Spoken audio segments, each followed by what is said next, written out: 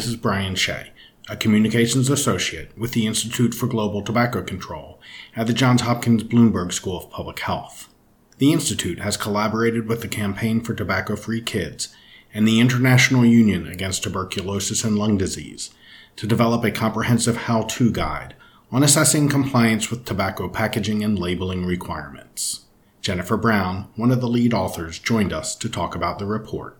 Tell me, why are packaging and labeling restrictions so important, and why do we also need to address compliance? Yeah, so tobacco packaging is a very important marketing tool for the tobacco industry. So packaging is prime real estate, as it's often still allowed to be displayed in stores and is often out and displayed when consumers are smoking.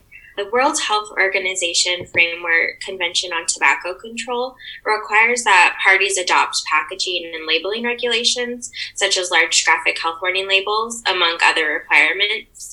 And health warning labels on tobacco packaging serve as an important source of health information. They promote smoking cessation, and they often deter youth from initiating smoking. Many jurisdictions have implemented the FCTC mandated tobacco packaging and labeling regulations, and it's important for us to assess compliance with these regulations or whether or not the provisions are being implemented in practice in order to document any violations of the regulations and also identify loopholes. These findings can be shared with stakeholders, the public, and policymakers in order to improve enforcement efforts and also gain support for stronger measures in the future. This guide is very comprehensive, very much detail in it.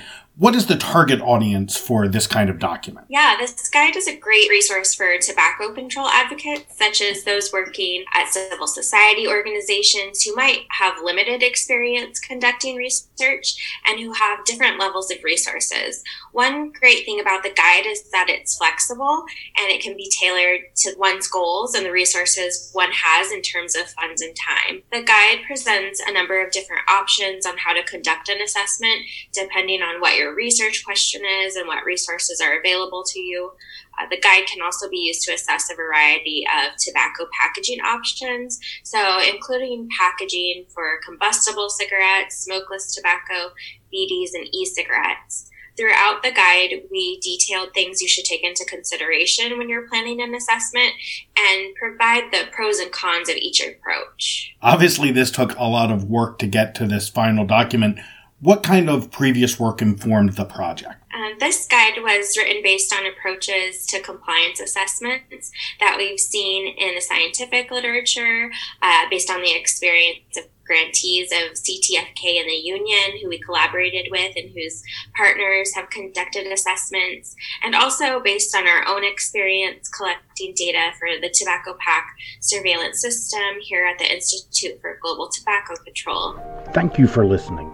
For more information about the Institute for Global Tobacco Control, please visit us online at jhsph.edu/IGTC.